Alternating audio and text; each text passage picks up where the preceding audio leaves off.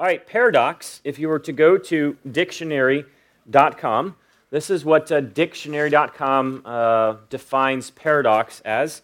It says this, a seemingly absurd or a self-contradictory statement that is or may be true. A person or thing exhibiting apparently contradictory characteristics. Relatively helpful, but I found a different definition, not so much a definition, but more of a description. One of my favorite authors growing up, especially in my college years, was a man named Brennan Manning.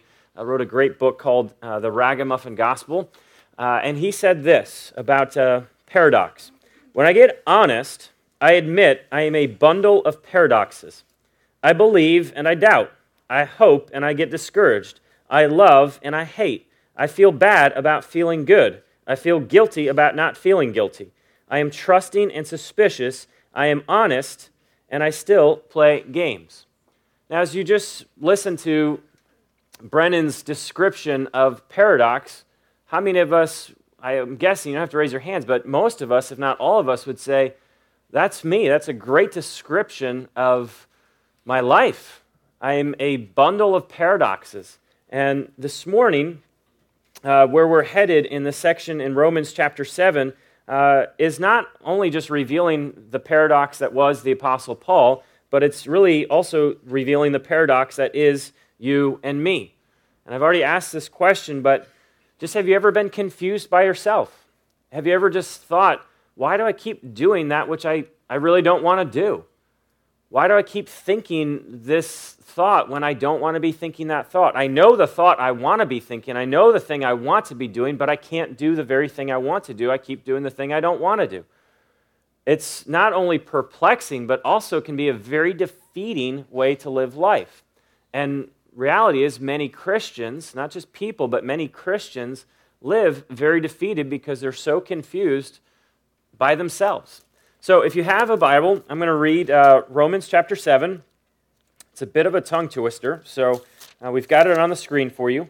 This is Romans chapter 7, starting at verse 14. I'm going to read it pretty slow.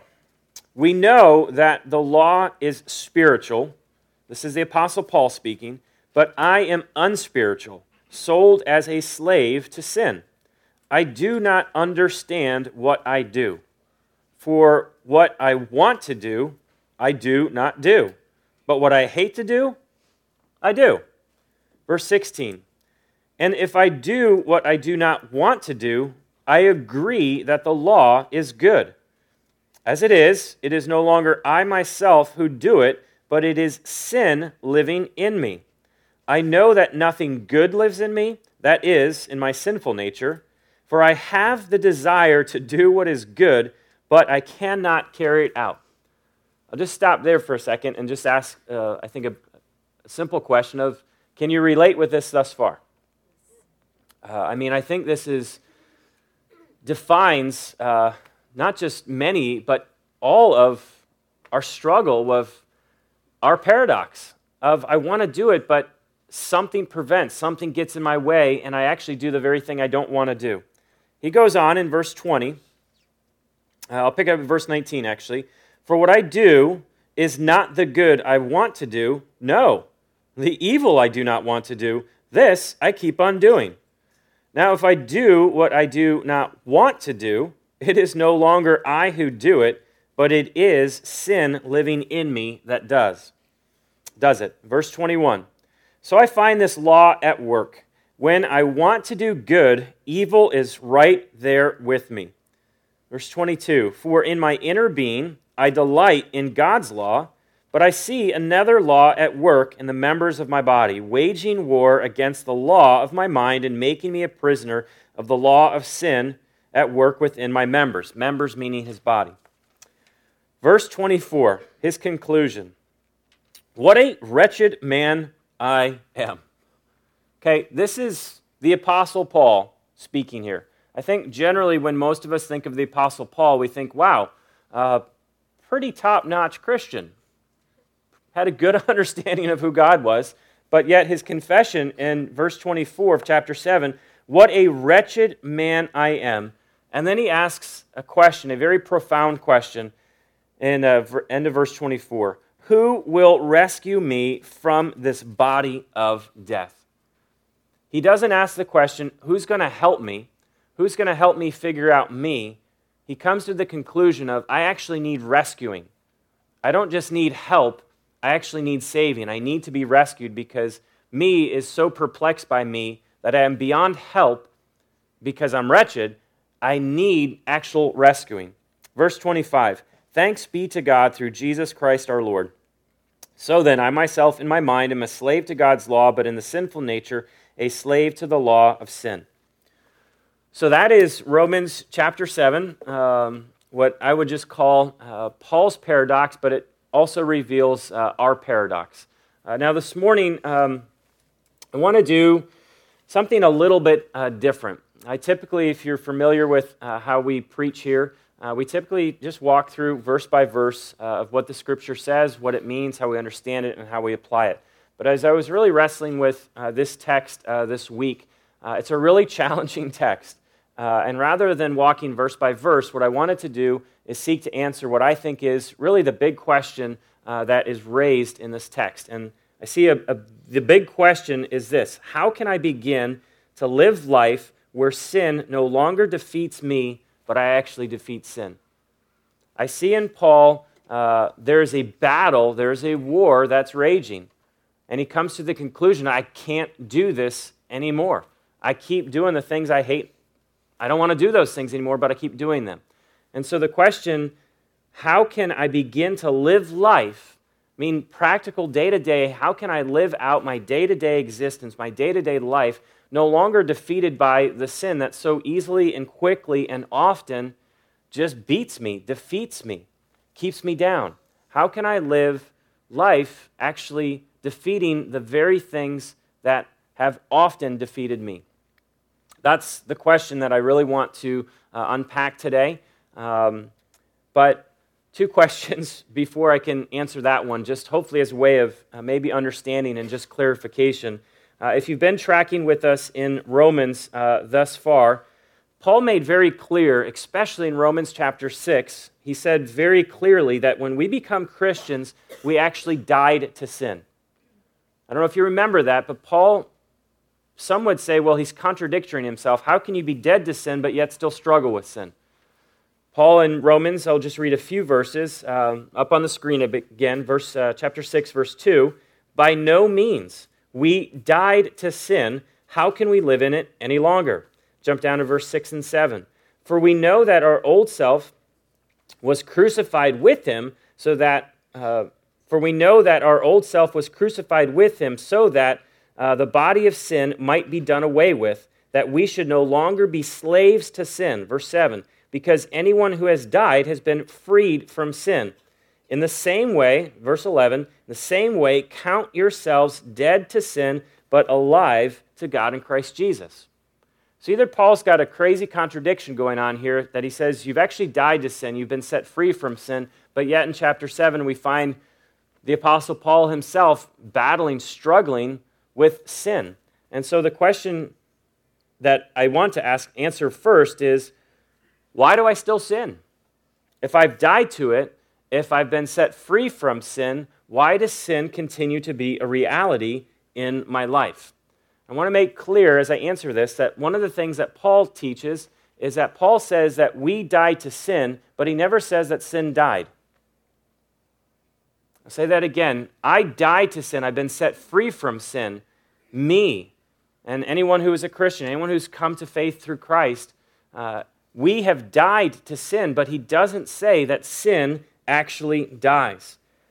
Now, we know that he says we died to sin, we've been set free from sin, and just if you hang out with one another for more than a day, we know that holiness is not an automatic thing, that the second you become a Christian, you're not a completely sanctified, holy person. You're justified, meaning you're righteous before God, but now sanctified is you're growing in righteousness. So when he says we died to sin or we've been set free from sin, there's two things that Paul teaches of what that means. And the first one is this: because of Jesus, we are free from the penalty of sin. We've been set free from paying the penalty of sin because Jesus paid that for us. Before Jesus, I was left to pay the penalty of my sin, which was eternal separation in hell, in eternity, separated from God forever. Because of Jesus, I have been set free from paying the penalty of my sin. And the second thing is, when Paul says we died to sin, or we've been set free from sin, is what he's saying is we are set free from the power of sin in our lives. Meaning what used to be a master in my life, what used to control me, now because of Jesus, sin doesn't reign over me. Sin doesn't have dominion over me. Sin is not my master anymore. So I wanted to be clear that this is not a contradiction that Paul is teaching to say I struggle with sin, but he said I died to it. I did die to sin, but sin did not die. Now, practically speaking, dead to sin means that I am becoming what I am rather than living as I was. Say that again. What it means practically to live my life dead to sin or set free from sin is that I am becoming what I am rather than living as I was. I know the truth that because of Jesus, I don't pay the penalty for sin anymore because he paid it for me, and sin no longer is my master. I know that. That is the truth of the gospel. That is the great news of the gospel. So that is who I am, dead to sin, free from sin. So I know that, so I'm becoming what I am rather than living as I was. I like how great theologian, Puritan author said it like this: it's one thing for sin to live in us, it's another for us to live in sin. This is going to be our struggle. It's one thing for sin to live in us, it's another for us just to live in sin. I am becoming who I am, who God's declared me to be because of Jesus. Free from sin, dead to sin. Now, Paul makes pretty clear that as you read Romans chapter 7, your life is either really going to be driven by your sinful nature or the Spirit of God at work in you. He really talks about this two natures of sinful nature, spiritual nature in Galatians 5. He says this: for the sinful nature desires what is contrary to the Spirit, and the Spirit what is contrary to the sinful nature. They are in conflict with each other, so that you do not do what you want. This is the battle that Paul's having in chapter 7. A sinful nature and the nature of the Spirit of God at work within him. So that's one question I wanted to hopefully not just answer or ask the question, but answer the question, what it means that I'm freed from sin, died to sin. The second question that I think is, and this is precursor to the big question of how do I live life not defeated by my sin, but defeating those sins. The second question that I think is, we can talk all day about the question of why I sin, meaning really explore our sinful nature, but I think it's even more important to ask. And this was a really hard question I want you to just sit with for a second. Do I really care that I sin? Just sit with that for a second, because as I even penned that and wrote that, I was like, wow, well, do you? Do you, Michael Davis, really care about your sin? You can read all the theology you want on the sinful nature and the spirit nature, and you can have these great questions and conversations about why do I continue to sin, but I get floored by asking myself the simple question, do I actually care that I continue to sin? I think what happens is as we grow up, as we mature, as we get older, we get more callous towards our sin rather than getting more hatred towards our sin. I gave the example last week of Rob Rabe. If you looked at his fingertips, they've got calluses all over his fingertips from playing guitar. It doesn't hurt him anymore to play guitar because he plays so much. And that was just a simple analogy or example of we can grow so calloused towards sin that we just don't care about sin anymore because it just doesn't impact us in the way that it may have used to. And I think one of the reasons why we don't care about sin like we should is we believe a lie. And the lie just says, well, my sin is not really that big of a deal. We have the idea that there's levels of sin. judging and worry and lust and anger, those aren't really that big of a deal. God doesn't look at those sins and like, oh, well, God looks at those and be like, well, compared to rape and murder and adultery, you name whatever you think the big ones are, God doesn't look at it and be like, well, compared to that, this guy's doing okay. We'll just let him go. Sin is sin. All sin is incredibly offensive to God. I think the mentality for many people is, well, God is going to forgive me tomorrow for what I'm going to do today. And ultimately, it's really my responsibility to give God something to do. And since he likes to forgive, I will give him plenty to forgive. And that is how we approach. I know we might not verbalize it like that, but it is a simple attitude of, well, God's going to forgive me anyway, so what's the point? Why don't I just go ahead and do it? And really, that just reveals two things. If that's my mentality of how I approach God about sin, it really just reveals I'm a very self-absorbed person. What I'm most concerned about, what I care most about, is really pursuing and fulfilling my hedonistic pleasures. And I think also what it reveals to us is that we don't really think much of the cross of Christ. Charles Spurgeon had, and he's got a lot of these quotes that just level you, but this is one that really challenged me, and I hopefully it will challenge you as well, of if we have a low opinion of the cross, if we have a low opinion of what Jesus did for us, then sin will be to us just maybe a struggle we have, not something we hate. He said this, "If Christ has died for me, ungodly as I am, without strength as I am, then I can no longer live in sin, but must arouse myself to love and serve him who has redeemed me." And I love this last part of the quote. "I cannot trifle with the evil that killed my best friend." I cannot trifle with the evil that killed my best friend. I must be holy for his sake. How can I live in sin when he has died to save me from it? It's a really powerful question right there. How can I trifle with the evil that killed my best friend? I must be holy for his sake. As I read Romans 7, the back half, I really get the sense that Paul did not just struggle with sin, he actually hated it.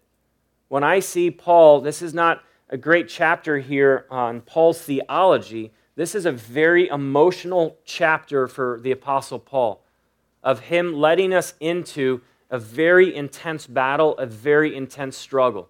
So much so where he says, I hate that which I do. I don't want to do this anymore. And I fear that until we get to this point where we actually say, like Apostle Paul, I can't stand what I'm doing. I actually hate what I'm doing. It's the complete opposite of what my heart desires to do. Until we get to that point, we will lose every time. And I just love the back half of Romans 7. Paul allows us to see his intense struggle where in verse 24, what a wretched man I am, who will rescue me from this body of death? All right, I'm going to focus on answering the question, how can I begin to live life where sin no longer defeats me, but I defeat sin? Now, this is not a list of if you do these things, you'll be okay. This is not an exhaustive list. This is not a self-help list. This list, what I'm walking through, these 5 things, are certainly biblical, but I think what Paul teaches throughout his letters in the New Testament of how we actually defeat the sin that resides in us. Now, I want to be very crystal clear. Today, I'm focusing on our responsibility as it relates to sin. Okay? Next week, and actually in the coming weeks, we're going to be talking about specifically God's responsibility of the Holy Spirit. How does the Holy Spirit work in me? I think there's too many people who say it's all on me, and they live a very defeated life. And there's too many people who say, well, it's all the Holy Spirit's responsibility. He'll take care of it. And we live a very defeated life. I have a relationship with God, meaning I have responsibility, and God has responsibility. today I'm focusing solely on my responsibility towards sin. Number one, I'm not going to read all of these again, but consider what Paul said. I'm unspiritual, sold as a slave to sin. Verse 15, I don't understand what I do. For what I want to do, I do not do. But what I hate, I do. Verse 18, I know that nothing good lives in me. Verse 19, for what I do is not the good I want to do. No, it's the evil I do not want to do. This I keep on doing. Verse 22 and 3, for in my inner being I do delight in God's law, but I see another law at work in the members of my body, waging war. Verse 24, what a wretched man I am. Who will rescue me from this body? And his conclusion, verse 25, is just simply, thanks be to God. How, as I read Paul's intense battle, his struggle, the language that he writes is just, it's not just emotional, it's just powerful. It's warlike. How can I defeat the sin that so easily, quickly, often defeats me? Number one, belief before behavior. I think many times we approach battling sin in our life by trying to fix certain behaviors in our life. And the reality is, if I don't get my beliefs right, my belief straight, I can change as many behaviors as I want to, but I will continue to stumble. I will continue to fall. I will continue to be defeated. So number one is just simply this: belief before behavior. Walking in freedom from sin will not be accomplished because you tried really hard. Rather, freedom from sin becomes more and more of a reality when you believe the gospel. It's really interesting, and I think you would agree with this. Before you became a Christian, the message that you heard, hopefully you heard, is you need the gospel. You need the gospel in your life. You need to come to the gospel. And then as soon as you receive the gospel, the message is transferred to, well, now that you have the gospel, what you need to do now is you need to start working at growing spiritually. You received the gospel, so you don't need that anymore because you got it. Now what you need to do is you need to start focusing on growing spiritually. And if that is what your Christian experience has been, let me just tell you that that's not the Christian experience that God intended you to have. It starts with the gospel, sustained by the gospel, and finishes with the gospel. There's never a point in my life where I don't need the gospel in my life anymore. Put it this way, have you ever thought to yourself, I can beat this sin if I just read my Bible more? I can defeat this stuff in my life if I just spend more time praying, or if I spend more time serving, if I give more of myself away, or give more, if I just do this, if I just do this, if I just do this, if I just do this, then I will defeat that which. If you've done that, you know that a performance-based approach to battling sin will have you beat every single time. God doesn't look at your best effort and be like, well, since you read your Bible today, and since you spent not just 15 minutes in prayer, but today you went the extra mile and spent 20, today I will grant you victory like you've never experienced before because you worked for it. That's not how God operates. Belief in the gospel must come before my behavior. Now, when I say belief before behavior, what I'm saying is rather than believing that my behavior will lead to defeating sin in my life, I must believe that what ultimately defeats sins is the gospel, is Jesus. That was his conclusion. I'm a wretched man. What do I do? Who's going to rescue me? And his first response is, well, thank you for Jesus. Thank you that I have Jesus in my life. I am not that defeated man anymore. Why? Because I have someone to thank. Many of us don't have a person to thank. We look at a pile of our best effort and say, well, thanks that I tried this, or thanks that I did that. Paul thanked Jesus. Belief must come before behavior. I like how Paul actually said it in 2 Corinthians. But he said to me, my grace is sufficient for you. My power is made perfect in weakness. Therefore, I boast all the more gladly about my weaknesses so that Christ's power may rest on me. What I need to believe is that God's grace, the gospel, is sufficient for this battle. That's what I need more than anything. I'm not suggesting we don't need to repent of sin in our life. We do. But I need to get my head and my heart straight that the gospel is sufficient for me. This is what Mr. John Piper said. Grace is not simply leniency when we have sinned. Grace is the enabling gift of God not to sin. Grace is power, not just pardon. It's the gospel of grace, the gospel of Jesus, the sufficiency of Jesus, that enables me to defeat that which has been defeating me. One more verse from the author of Hebrews. He says this, chapter 4, verse 15 and 16. For we do not have a high priest who is unable to sympathize with our weakness, but we have, and the high priest there is Jesus, but we have one who has been tempted in every way, just as we are, yet was without sin. Let us then approach the throne of grace with confidence so that we may receive mercy and find grace to help us in our time of need. When I'm in the midst of the fight, I'm not thinking about, well, if I just change this attitude, change this behavior, what I need to be thinking is, my first line of defense is I go to Jesus, I go to the gospel, knowing that I will find mercy and I will find grace to help me in this time of need.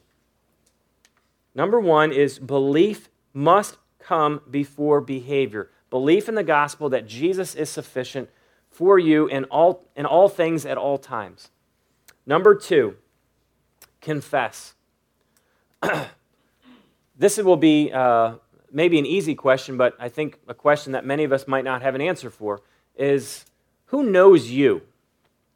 Like, as you know you, God knows you, but who else knows you? And I don't mean just like knows a part of your life, like knows how you're doing at work, or knows how you're doing at home with your wife or your husband, or knows how you're doing with your boyfriend or your girlfriend, or knows how, like, who knows you? All of you. Not just some, not just most, but who in your life knows absolutely all of you?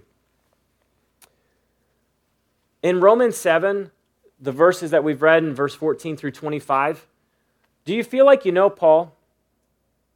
I mean, did he let us into his intense battle, his intense struggle? Was there any one of us who looked and said, you know what, we should probably take that guy's apostleship away? I cannot believe he struggles with sin. Like, I cannot believe Apostle Paul confessed publicly in the Bible, in the book of Romans, that he battles sin. Was there any one of us who looked at Paul and judged him, thinking to ourselves, wow, I can't believe Paul. What does he know? He knows nothing. I'm not listening to anything he has to say anymore. What I love about what Paul did in Romans chapter 7, verse 14 and 20 through verse 25, is he put his stuff on the table. He put himself, he opened up himself. Nowhere in the New Testament does Paul try to impress you with his piety.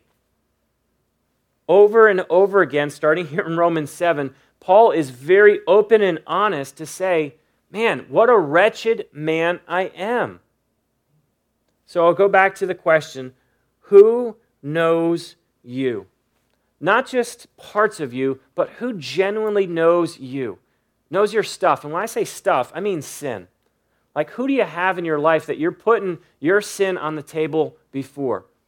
Because if you don't have someone in your life that you can ultimately confess your sin to, someone that can encourage you and love you and serve you, you will remain very much defeated.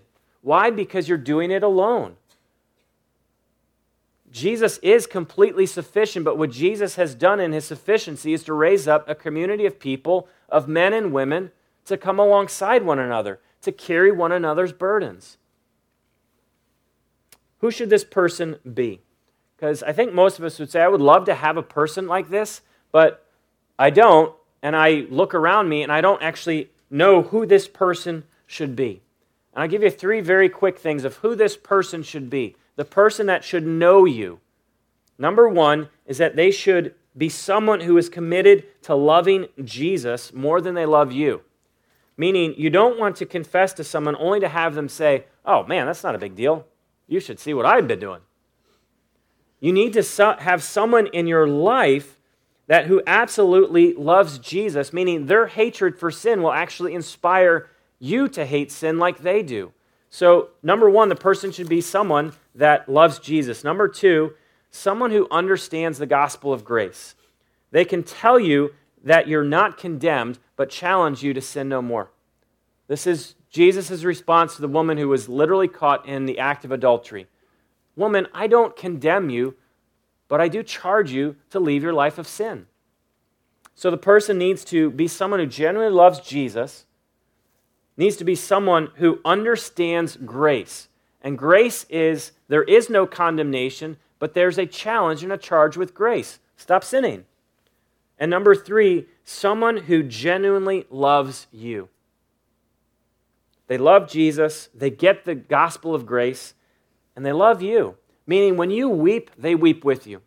When they see that you're broken over sin in your life, they break with you. And when you are experiencing and just you've defeated something that's been defeating you for a really long time, they don't look at you with like jealous eyes or even condemning eyes of like, well, what the heck took you so long? They celebrate with you. Someone who loves Jesus, someone who understands grace, and someone who loves you. Obvious question is, where are these people? Where do you find this person? Well, I'll give you two. Life groups. Go to a life group. Start cultivating that relationship in your life group. I hope that in the life groups that we just started this past month, past few weeks actually, that this is happening, that what you guys say in your life groups, what you share in your life groups, you can put you before others, knowing that they will love you and serve you, encourage you and challenge you and bless you. Why? Because it's a people who are really trying to grow in their love for Jesus. They're growing in their understanding of grace, and they're growing in their knowledge of being able to love you. So, life groups. And the second thing is, begin being that person. Too many people wait for that person to just be born into our life. Be that person and watch how when you be that person, you inspire others to that as well. Number one, belief must come before behavior. Number two was simply confess. Someone's got to know you, like Paul allowed us to know him. Number three, very simple one, is replace. Sins can't be merely removed, they must be replaced. I like how one author said it like this: a lesser love with a greater love. Another pastor from 17th century, Thomas Chalmers, said this: the only way to dispose the heart of an old affection is by the expulsive power of a new one. I can't just say, well, I'm going to start hating this sin. What was there, what my heart, how it used to crave sin, love sin, long for sin, think about sin, plan sin. I need to take that which was consumed all of me and replace it with a new affection. If I just make this commitment, well, I'm going to stop doing this, but I don't replace it with anything else in my life, then I will just go back to that which I loved most. So number three is just simply replace. Point is not to stop something, stop sinning, but to start something. Couple examples of what this practically might look like. In college, I went to The Ohio State University, who experienced our first loss yesterday in basketball. It was a sad day. But one of the things in college, myself and a group of men, we really struggled with lust. Walking around campus, there's a campus of about 50,000 people, and one of the things, we struggled with lust. And it was not something that we wanted to dwell on. It was not something we wanted to be consumed with. It was not something we wanted to think about. I had a group of guys that we were really committed to honoring God with pure thoughts and honoring future wives with pure thoughts. But every time we'd walk around campus and we'd start thinking, well, don't lust, what am I doing? I'm just lusting. I haven't replaced it with anything. And so we challenged each other and said, every time you're walking around campus and the temptation, the thought towards lust, towards this sin, creeps into your mind, start praying for your brother. And it was just me initially and three other guys. So every time a lustful thought came into my head, came into my heart, what I did is I stopped that and I started praying for myself and then my 3 other roommates. And by the time that I finished praying for them, that wherever they were, whatever they were doing, whatever situation they were in, that they would be honoring God with their purity, the thought was gone. And eventually, the thought would come back, and so I'd start praying again. And eventually, I had a list of 10 guys who got in on this little deal. It's a big secret. Walking around campus, no one knew we were praying for each other. But it was one of the most helpful things to battle lust in my life.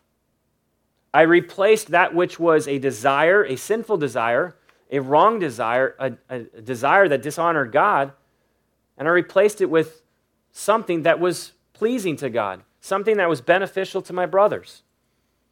Jesus made clear that worry is a sin. So if worry besets you, what can you do when worry shows up? Well, rather than just trying to convince yourself, don't worry about this, don't worry about this, don't worry about this, and you find yourself, wow, all I'm doing is worrying about this. I take that which is sin, and worry is sin. Jesus commanded us, do not worry, Matthew 6. So I replace that with this. Well, Scripture says in 1 Peter 5:7, cast all your anxieties on me because I care for you. When I am tempted towards worry, towards anxiety, this is the verse that runs through my mind. It's the first verse that runs through my mind. Michael Davis, cast your anxiety, cast your fear, cast your worry on me. Why? Because I love you, because I care about you. You were not intended to carry this luggage, this baggage, this suitcase filled with your anxieties and your fears and your worries. So rather than trying, I'm going to put this bag down, I pick up another bag, the truth of Scripture. And I say it again and again and again. Michael Davis, cast your anxieties on me because I care for you. If pornography is a besetting sin, what can you do when the desire for porn shows up? You're sitting there by yourself and you're getting overwhelmed with this temptation of, I just feel drawn to the computer right now. I want to run to this. I don't really want to run to it, but I'm getting so tempted to go and visit places that I know ultimately don't honor God. If I'm married, don't honor my spouse. If I'm engaged, don't honor my fiance. If I have a girlfriend, don't honor my girlfriend. If that is besetting to you, what do you replace that with? Ultimately, I'm not going to open up this whole can, but pornography is such a selfish thing. It's all about you. It's all about gratifying you. And so replace that selfish desire with something that would be a sacrificial desire. Try serving. If you're at home, just giving you hopefully a practical example. I'm speaking primarily to men, and I'm not saying women don't struggle with these things. But if you're a guy, you're home alone, and you're getting hit with that temptation, what I replace the selfish desire with is a desire to actually start sacrificially serving. Go do the laundry. Go clean your house. Go do something that would be helpful or beneficial to someone else. So wives, if you come home over the next few months and be like, wow, the house is like crazy clean. The dishes are always washed. And wow, like the bathrooms are even clean. Someone's been scrubbing toilets. No, that's a good thing. Take what is a selfish thing, replace it with something that is sacrificial. It's honoring to God, it's pleasing to God, and beneficial to someone else. Point is simple. When battling besetting sin, I can't simply remove something. I must seek to replace it. Number 4, reflect. Number 1 was belief before behavior. Number 2 was confess. Number 3 is replace. And number 4 is reflect. Say this in a general way, but much, if not all, of my sin is a direct result of me no longer reflecting on Jesus Christ crucified for me. When I am just dwelling, living, thinking, craving, longing for sin, I've stopped reflecting on what Jesus did for me on the cross. Charles Spurgeon, in a very another convicting quote, said this: "A sight of his death, if it is a true sight, is the death of all love of sin. Look to the cross and hate your sin, for sin nailed your well-beloved to the tree. Look up to the cross and you will kill sin, for the strength of Jesus' love will make you strong to put down your tendencies to sin. I'll speak for myself. I can say that all my sin is a direct result of I took my eyes off of my Savior. I took my eyes off Christ who was crucified for me. I begin to forget what he did. Because when I reflect on what Jesus did for me, I am overwhelmed with a sense of gratitude. I'm not eager to run towards sin. I'm not eager to do that which put him there. I'm eager to live grateful to him for what he's done for me. Number 4 is reflect. And I think the Apostle Paul, in a verse that if you've not memorized it yet, it's a great verse to have memorized, is Galatians 2:20. It just says this, I've been crucified with Christ, and I no longer live, but Christ lives in me. The life I live in the body, I live by faith in the Son of God, who loved me and gave himself up for me. I just have a picture as I get to know Paul in his letters, especially in Romans and throughout the New Testament, is he couldn't stop thinking about what Jesus did for him. He just didn't stop thinking. So when he asks the question in verse 24 of Romans, what a wretched man I am, who's going to rescue me? Jesus. The second my mind, my heart, my life drifts away from the cross, I will just walk right into sin's path. Number 1, belief before behavior. Number 2, confess. Number 3 was replace. Number 4 is reflect. And lastly, number 5, remain in the fight. I love what Romans 7 teaches is Paul didn't give up. I love at the back half of Romans chapter 7, he says, well, I'm done for. I might as well give up. This is too intense. It's too hard. I'm too much of a paradox. I confuse myself too much. It's just not worth fighting. I'm thankful that when Paul gets to the end of his life, the last letter that we have from the Apostle Paul is his last letter, 2 Timothy, his last letter to his friend, a fellow pastor named Timothy. And I'm thankful as Paul recounts. He's not, oh God, I'm so thankful for how many churches I planted. I'm so thankful for all the souls that were saved. What Paul recounts in his last moments is 2 Timothy chapter 4, verse 7. I fought the good fight. I have finished the race. I have kept the faith. Verse 7 again. I have fought the good fight. I have finished the race. I have kept the faith. Now there is in store for me the crown of righteousness, which the Lord, the righteous judge, will award me on that day, and not only to me, but also to all who have longed for his appearing. He didn't give up. He didn't quit. He didn't tap out. He didn't cry uncle. Paul kept fighting what he called was a great fight. What he called was a worthy fight. Why? Because it was a fight that honored his God.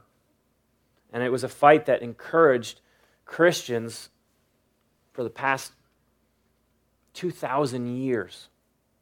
Can't tell you how many times I have been, and if you're familiar with the New Testament, the Apostle Paul has been spurred on by this man's relentlessness in fighting that which was fighting against him.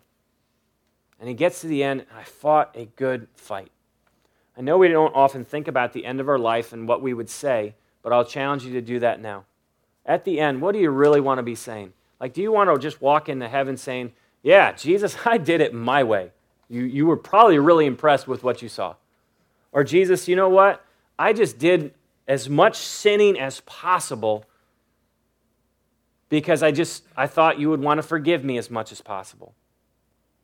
I don't want to walk into heaven bragging to Jesus that I did it my way, and I certainly don't want to walk into heaven hoping that he would be impressed with my sinful resume. And I don't also want to limp into heaven because I refuse to fight a good fight. I want to be able to walk into heaven, not by my own strength, but by the strength of God at work, saying, I fought a good fight. There's a great book, Puritan pastor named John Owen wrote, called Mortification of Sin. And his last question in this book, or question he actually spent a great deal of time talking about is, do you mortify? Do you make it your daily work? Be always at it while you live. Cease not a day from this work. And a very just powerful phrase of a sentence you can remember is, be killing sin or it will be killing you.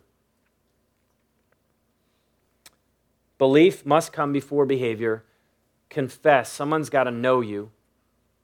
I take and replace this, a lesser love, with a greater love. Number 4 is I'm reflecting continually, constantly on the cross. I didn't ask this question earlier, but I'll ask it now. How much do you really think about the cross? I know we celebrate communion every Sunday, and I hope that your reflection on what Jesus did for you is not just when we celebrate communion. Because another question that hopefully will spur you on is, how radically different would your life look like, day-to-day life, if you were dwelling constantly, continually, thinking about what Jesus did for you? I'm going to guess that much of our lives would look radically different because we're dwelling on the cross of Christ, what Jesus did for me, rather than on what this will do for me, or what this pleasure will bring me.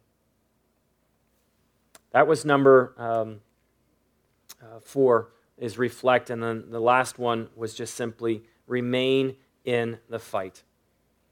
Just as we finish today, this was a challenging text for me because I'm challenged by myself. I'm confused by myself. Paul resonates with me. I do that which I don't want to do, but I keep doing it. Actually, the stuff I hate, that's the stuff I keep doing. But I don't come to a place of hopelessness. I come to a place of, wow, thank God for Jesus. Because if I didn't have Jesus, then I would be undone. Not only would I be left to pay the penalty of my sin, I would be just stuck, enslaved to sin. But I love his conclusion in verse 25. Thank you, Jesus, for doing for me what I could never have done for myself. If you're in the midst of the battle right now, if that's you, please keep fighting. If you are in the midst of the battle right now and you've got some sins that are just been besetting you, defeating you, please remain in the fight. It is a worthy fight. Keep fighting. Don't quit. Don't cry uncle, and don't tap out. If you've gotten knocked down a while ago and either just lack the desire or energy to get back up, my encouragement to you is there will be times, and there, as you probably know, sin will knock you over. Sin will knock you down. But belief that Jesus is sufficient, that sin does not knock me out. And then lastly, if you've stopped believing that life with God is better than a life of just walking in the ways of sin, I wanted to finish with one of my favorite quotes by C.S. Lewis in Mere Christianity. If you're in a place where the battle is, I actually think sin is a little bit more appealing than walking in a life of love with God and honor to God and obedience to God. If there's something in you that says sin is so much better, this is what Mr. Lewis said. If we considered the unblushing promises of reward and the staggering nature of the rewards promised in the Gospels, it would seem that our Lord finds our desires not too strong, but too weak. We are half-hearted creatures fooling about with drink and sex and ambition when infinite joy is offered to us, like an ignorant child who wants to go on making mud pies in a slum because he cannot imagine what is meant by the offer of a holiday at the sea. We are far too easily pleased. I can tell you that if you continue just to pursue sin because you think that the promises of sin and the pleasures of sin are so much more appealing than life with God, you are missing out on what God has for you. You are settling for something less.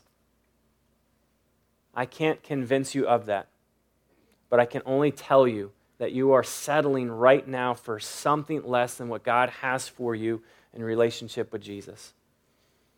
Belief before behavior, confess, replace, reflect, and remain in the fight. I'm really thankful for this section in Romans. It's a really challenging section in Romans, but I'm thankful that Paul allowed us into his struggle because it reveals to us our struggle. But it doesn't leave us without hope. It leaves us with the truth that Jesus is sufficient.